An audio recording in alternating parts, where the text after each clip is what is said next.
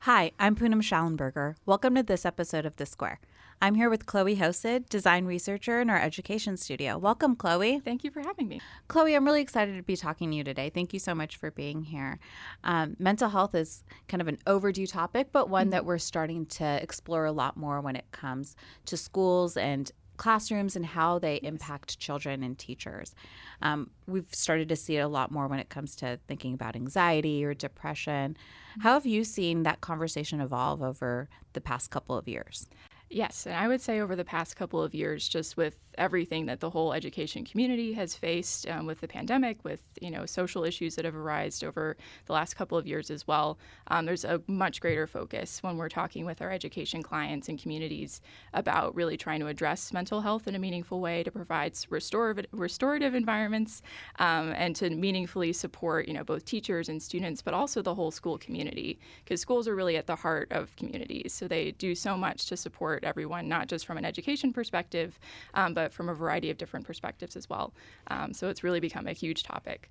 Yeah, I think, when we think about the purpose of schools, obviously we want our kids to be able to go there, learn what they're supposed to learn.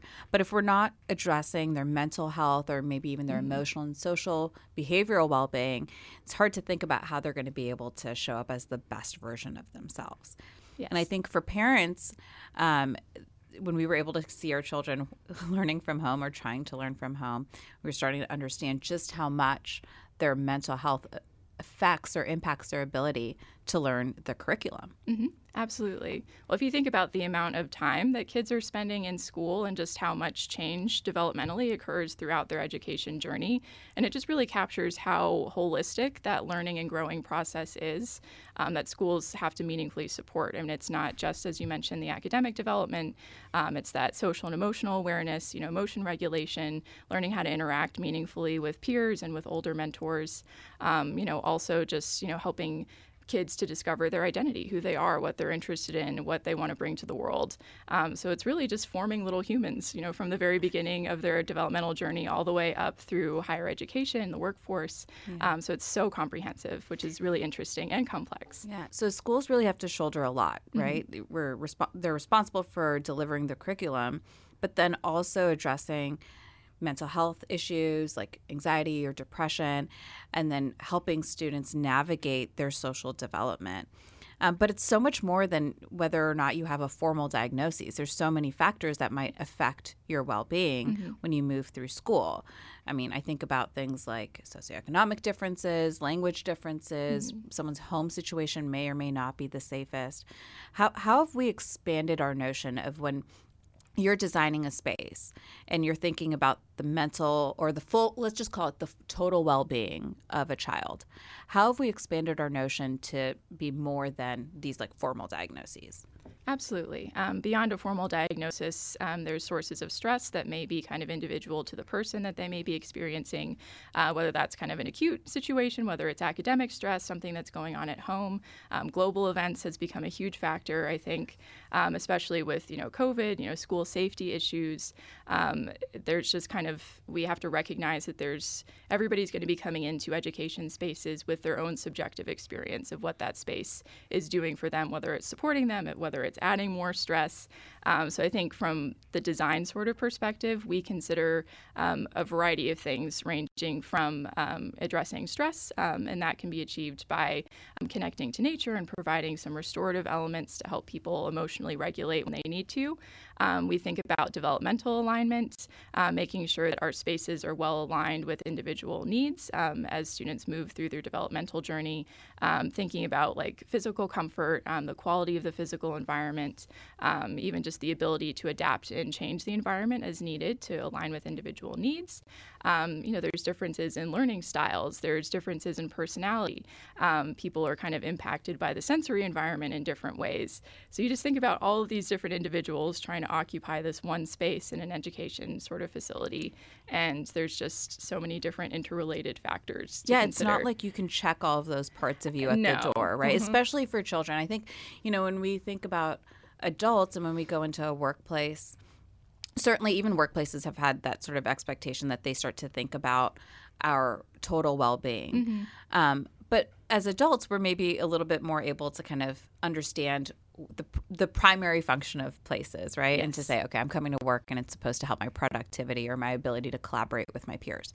But for students, it's probably a lot harder to do. And like you said, it's kind of like the purpose of school is to do more than to just deliver a curriculum. And but I would imagine that those sort of challenges for students evolve as they grow, right? What the sort of challenges for a 3-year-old or a elementary school child is probably vastly different than the sort of social, mental, emotional, and behavioral challenges for a higher ed student, maybe. Yep. How do you see those changes evolving? I mean, like if we're looking at an elementary school student, can you walk me through some of the, like if we were to put ourselves in the shoes of an elementary school student, how do we get beyond the typical conversation of mental health and think about what maybe they're navigating as they're moving through kindergarten and their first few grades of school? Yeah, absolutely. And I think, again, layers. There's kind of a cognitive sort of layer with that. I mean, as kids are developing over time from, preschool all the way up, if we're focusing on elementary to 5th or 6th grade, then there's just going to be a lot of change that's happening in their brains as that's developing. So that changes how they're able to kind of filter out distractions in the learning environment, how they're engaging with the world, even how they relate to place. So it's just for elementary students, I think we really focus on trying to help make that transition from home life to being in school, and really trying to take advantage of their natural desire to explore, to play, to grow, and to connect. Focus on designing spaces that are driven more by curiosity, that have a sense of warmth and welcomingness, to just make kids feel at home, that they feel comfortable. Because when students feel comfortable, they feel safe, they feel secure, then they're able to really activate, their learning. If kids are walking into the learning environment and they're feeling stressed, they're not feeling supported, their basic needs aren't being met, then they really can't learn. So I think we just really try to make sure that the space is well aligned with their needs. So it seems like that sort of goal of creating spaces that inspire, that encourage curiosity, that help students feel safe is a really enduring expectation of space. It's one that I think that in your early years is especially important for students, regardless of generation. But I think that this new sort of trend of kids growing up stir, how does that kind of change the way that we experience schools and experience spaces as a young person? Absolutely. And I think these developmental considerations can provide a really good framework for starting to understand where we are in the spaces that we're designing for them. So there's actually a trend called up-aging, which is exactly what you're speaking to, with kids kind of reaching that social maturity faster. And there's a few different reasons. So actually, biologically, there's been kind of a study over the last century looking at when the onset of physical maturity or puberty is occurring. And over time, that's actually been happening earlier. So kids are reaching that physical maturity at an earlier age. From a social perspective, with all of the exposure that kids these days have to external influences through the internet, through social media, all of those experiences kind of accelerate that social maturity process. They're trying to, behave like teenagers. They're trying to kind of embody a later state of developmental being. I feel like I'm going to sound so cliche when I say this, but it's like, oh my gosh, social media, right? How it impacts students. I mean, we can't ignore that. And I know when I'm on Instagram or Facebook or really any social media platform, it feels like, or even on television, it feels like children just look older. And I know I sound so cliche when I say that. But from the clothes or the makeup trends or even the material goods that they own and how they present themselves. So it's not just a thing. This has been observed. There are social demographers in Australia who kind of were looking at this more closely, especially with even kids' consumer behavior. They're much more sophisticated consumers of information, of media, of products and services. really just kind of like accelerating that process of being these very aware, very socially mature, in some ways, people. So there's that sort of consideration, but then also from an education sort of lens as well, kids are engaging with formal education at an earlier age. So between the biological, these social influences, and engaging with education sooner, really that's kind of shifting onset of adolescence earlier than it has been in the past. So when we're talking about mental health, and I think this is a bigger topic than mental health. When we think about this sort of conversation, it's about mental health, behavioral health, kind of our total wellness, if you will. How does this idea of up-aging impact a kid walks into a school? Yeah, and I think one thing I'd like to highlight is just like with adolescence, I think we all understand that period of development. It brings a lot of really great experiences and opportunities. You're kind of engaging with the world in a new way, discovering who you are, but it also brings a lot of challenges. And that is a period of development where a lot of mental and emotional health issues can kind of come to the forefront, and they can really start to impact students and their overall well-being, how they see themselves. You can see a rise in, suicidal ideation, mental and emotional health issues. So those things are, very important to be aware of. So just from the reading that I've done, I feel like that period of development really deserves some special focused attention. So if we think about that period of adolescence extending longer, starting earlier, then really trying to be mindful of supporting students in elementary school, in middle school, and in high school, just really trying to provide them the support that they need to grow in a healthy way, and to have the support that they need from an emotional standpoint is super important. I find this idea of up-aging especially interesting. So it's, you take a second grader or third grader. Not only are there influences, there are media influences, and there's social influences, academic and biological changes, encouraging them to grow up faster. They're sort of competing with their own sort of development as well. So how do you balance a child being a child while also wanting to grow up so much faster than maybe previous generations did? Yeah, and I think balance is a key word when we talk about education and with development. So I think, just like helping kids to slow down and to be playful, to be creative, explore and to be kids is so important. So I think, when we're designing spaces, we want to make sure that the space, inspires that kind of thinking, because that more playful approach is really where learning comes from, and that's going to be a much stronger foundation for how students approach education moving forward if they're engaging with it in a playful, intuitive, creative sort of a way. So we don't want that to go away with this push towards growing up faster, but then also wanting to support that growing desire for independence, that desire to self-advocate, to form really lasting relationships, to interact with peers. All of those things can be very positive, or just awareness in general of what's going on in the world. That can be very positive too, channeled in a good way. So yeah, the balance I think is so important. How do you design independence for a 5-year-old while preserving their safety and supervision and all those things that we need to do?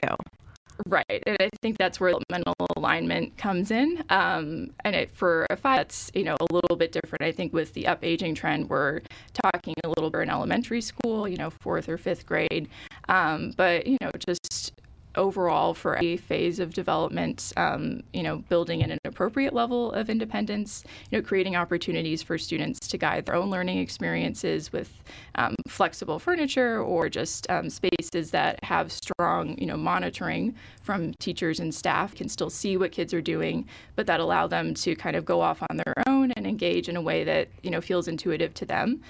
So we see a lot more of these integrated collaboration spaces where students have the ability to go out and work together to solve problems, to work on projects.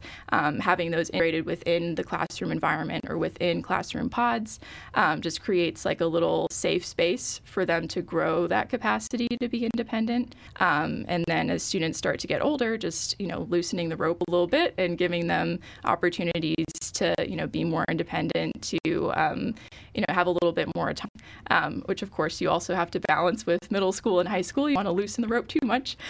So just making sure that there's that balance between autonomy and independence and monitoring and safety.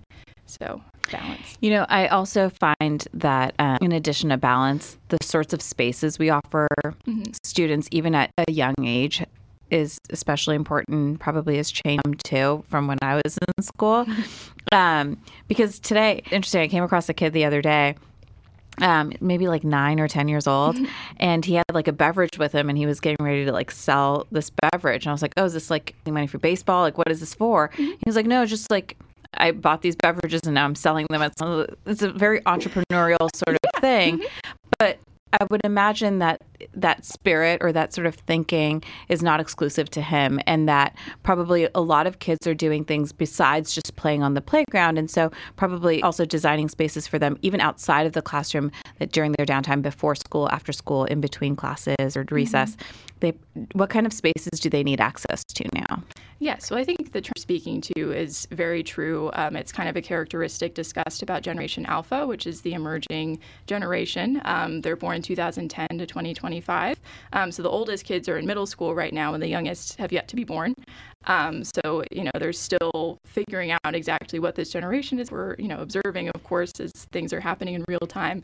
But one thing that's been noted with alphas is that they do have this very strong drive for entrepreneurship, for, sharing what they know, the things that they create through social media in their communities. And they're also, because of their awareness of what's going on in the world, there's, this desire for activism and being, making positive change in the world.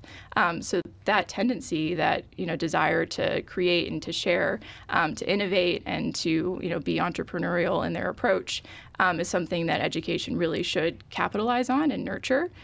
So I think the spaces that we're seeing that are focused on supporting that drive, and you see these kind of career-focused environments or STEM labs, just like any type of hands-on learning environment, you see that being integrated at younger and younger age levels.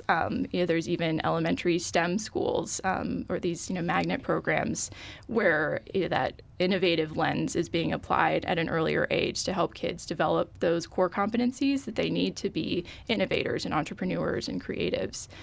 So that's definitely happening younger and younger. Yeah, and I know probably at first glance it probably seems like this is disconnected from the mental, social well-being conversation, but I think that it really speaks to empowering a child to be able to explore that sense of self, that sense of identity and what they want to do, which probably becomes more and more important when you enter your middle school years, right? Yes. So what's that transition look like for a kid moving from elementary school to middle school? Yeah, and I think as you mentioned, this process of discovering identity, that's really core, I think, to what the middle school experience is about. This is really where kids are starting to understand themselves in a different way and to the relation to the world around them, to their peers, kind of a greater social awareness on that front. So that can be really challenging, but providing students with constructive opportunities to explore their interests, to connect with people who may have similar interests or perspective on the world, to kind of find their people, to find their tribe, to find something that they're really passionate about and that they could really focus their energy on and grow into something that could be, a way that they can impact the world in a positive way. It's really about that process of building a strong sense of identity and then working towards self-actualization. Yeah, I know. So again, super cliche, social media.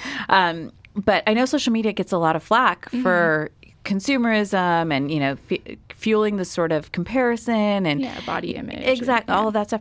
But I've noticed that children today are also posting, and I don't even know if children's like whatever. Students are posting not just about let me say that again. Okay, go for it. Yeah. So I know social media gets a lot of flack for kind of promoting consumerism, fueling body image issues, comparison, all of the stuff the sort of ills that we associate with social media. But I've also seen a lot of young people post about global issues, about, activism for certain causes. And so you bring up a really interesting point about how do you create spaces that allow students who are becoming more and more of a young adult at this stage to be able to test those interests, to be able to explore them, and to be able to give them a platform where they're able to vocalize that and kind of build community around it? Absolutely. And I think the idea of empowerment is a really great way to look at, supporting students as they move into this phase. And really all that is all about providing opportunities that are constructive. So I think, we try to make sure that there's those visible opportunities to see those resources, but then also creating spaces where constructive interaction between peers and mentors can occur. So there's a great focus on these collaborative environments, where students can come together in a social sort of setting or to work, hands-on on a project, say that they're really interested in addressing some sort of global challenge or a local community challenge, creating a space where students can come together and brainstorm and develop a product and build a prototype, and then actually start an entrepreneurial endeavor. That's something that I feel like we're seeing a lot more now, and a strong sense of community connection and engagement.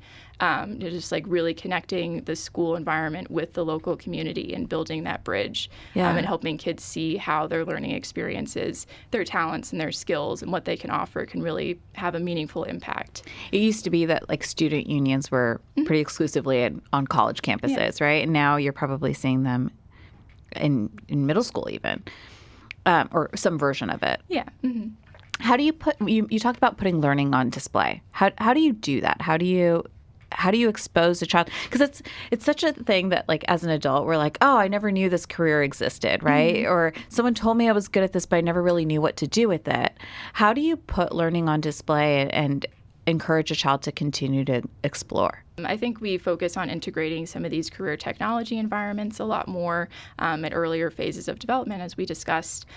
So just, creating environments where they can see, anything ranging from STEM fields to medical to the arts to construction and engineering, all of these different programs kind of happening together in one space, and students can walk down the hallway and see what their peers are doing in one class and maybe connect it to something that they're learning in their program, and just finding these interdisciplinary connections. Just because so many of the challenges that we face in the world and really the workforce shifting towards being a more interdisciplinary, interconnected sort of place, I think that really encourages students to, explore opportunities to try to make connections. And I think, too, in those environments where there's a lot of really active, engaged learning going on, where students can see the learning process unfold, can be really exciting and provide that level of engagement and interest. And then just, if students create different artifacts through their learning experience, making that visible in the rest of the school environment, putting things on display, can be really valuable to provide that sense of pride. Yeah, I think that idea of sense of self and sense of pride is so important. So my social media guilty pleasure is YouTube.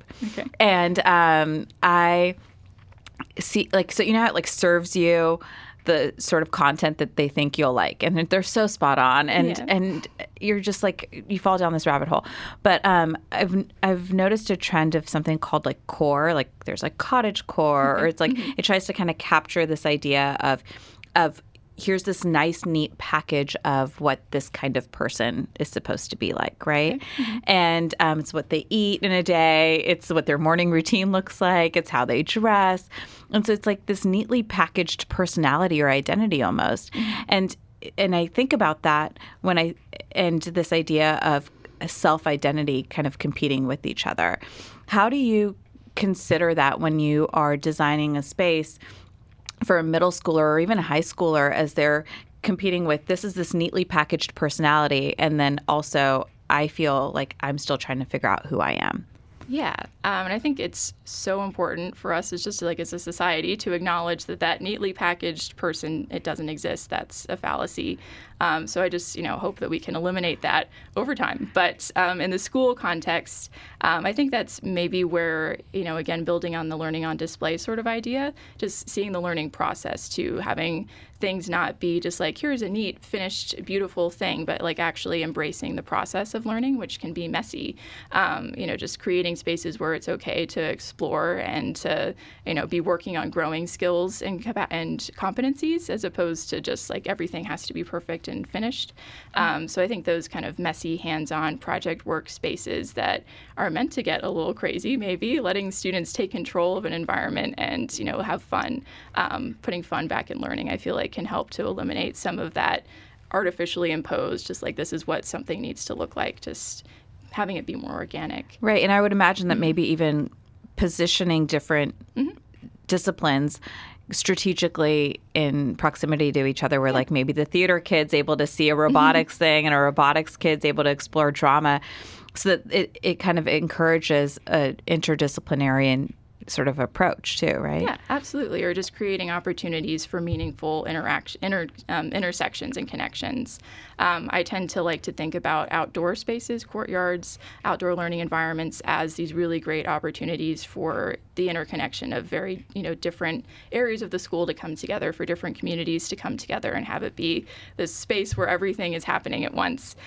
So I think both, from the exterior side of things, thinking about these outdoor spaces, because natural environments are imperfect. They're, organic and natural in nature, obviously. But then carrying that same idea into the interior space as well, creating spaces where things start to intersect and they come together, and, creating nodes where you have an intersection of people and ideas, I think can be really powerful to help students, see what else is going on in the school, to learn from others, and just to recognize that learning is a process of growth. I mean, you can't walk into an opportunity and be great at it right away. To see the learning process unfold, I think can be really powerful. Yeah, that fluidity. Yeah.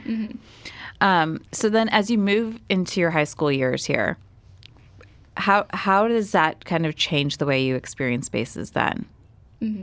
Yeah, and I think with high school, that students are becoming much more aware maybe of what their interest is beyond, formal K-12 education. They're starting to look ahead to what they might want to do in their career, in the workforce, if they want to go to college, working towards that goal, if they want to enroll in the military or enlist in the military, any of those post-graduation opportunities, really starting to have that reality settle in, that there is this transition from high school into the next phase of life where the student is much more in charge of what their destiny looks like, which is exciting and scary at the same time. So scary. Like when you say like reality setting in, that's like struck me. It's like the first time in your maybe educational journey that you're being scored and weighed. You have SAT tests and, GPAs being considered and resumes about your extracurricular involvements in ways that maybe in elementary school and middle school you weren't. It's got to kind of make you look at yourself a little differently. Yeah, right? absolutely. That's very much like a mirror. I think we all remember that experience of having to sit down and write out your college essays or write up a resume, and you have to quantify your life experience so far, and you're only in high school. Yeah. So it's just, especially with how much pressure there is and just like this culture of excellence, it puts so much weight on every aspect of who you are as a person. And I feel like that can create a lot of stress and anxiety about, what's coming next when you become much more responsible for your own fate moving forward. So that's weighty. Yeah. So I would imagine that those outdoor spaces become really helpful. Yeah. How else do you maybe help navigate stress and anxiety for high schoolers? Yes, absolutely. My favorite is, of course, connections to nature. There's so much robust research that just, underscores the value of connecting to natural environments, seeing dense vegetation, having access to the outdoors and fresh air. It really can support, physical health and well-being, as well as, mental and emotional health. There's been documented evidence of time spent in natural environments reducing physiological stress, as well as just restoring limited cognitive functions like attention. So those environments can be really impactful for providing that reprieve that students really need, whether that's cognitively or emotionally. So whether that's, taking students outside physically or just bringing the outdoors in with connections and views to the outdoors, bringing in natural elements and materials, even natural patterns. I could nerd out about statistical fractals, but I'll rein it in. There's a lot of really great research related to that. So I think connecting to nature is a really great opportunity. But then I think also providing spaces where students students can, self-regulate emotionally. And I know in the school environment, I mean, many students, the only space that they have that they can really be alone and just like take a beat if they need it is in the bathroom. And like that's probably something that needs to change given this increasing focus on wellness and mental health. Over the last few generations with millennials, Gen Z, and now Alpha, there's this growing expectation that all aspects of life will support an individual's opportunity to thrive, and not just to exist, but to thrive and reach our full potential. So I think as students become increasingly aware of their own well-being and their own wellness, they have more language to kind of speak about it and ask for the things that they need. I think that changes how they look at the physical environment. I know when we've done visioning sessions with high school students for our projects, they're very aware of like the physical environment, the aesthetics, how it makes them feel. They're very sophisticated. How so? What have you heard? Yeah, so they talk a lot about natural light and natural materials. I've had 2 separate student groups advocate for their fellow students to have prayer rooms or meditation rooms on their own. So kids are becoming much more aware of their own needs, the needs of others, and they're being much more of a self-advocate trying to express those needs.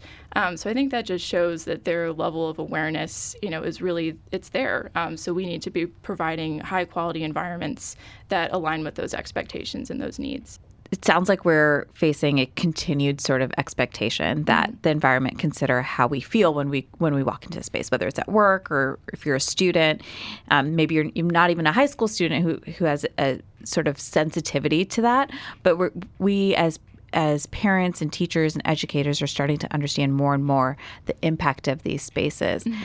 What are you most looking forward to as you kind of marry design and research and its power to be able to impact how we feel? Yeah, and I really love connecting design and research, especially in the lens of education environments, and it's so rich with all of these different considerations and incredibly complex. So I think to me what's most exciting is some momentum with integrating areas of research like mental and emotional health, the behavioral and brain sciences, understanding the power of nature, just all of these different areas of research really coming together with the goal of really supporting the development of healthy people who are going to be leading the world when they leave education. So I think that's the most powerful and exciting thing, and just seeing how students are really becoming much more capable of expressing those needs and making sure that their needs are being met. So I'm just excited to see how all of that will unfold as we move forward. Well, thank you so much for being here with us, Chloe. It was a pleasure chatting with you. And thank you so much for joining us on this episode of The Square. We'll see you next time.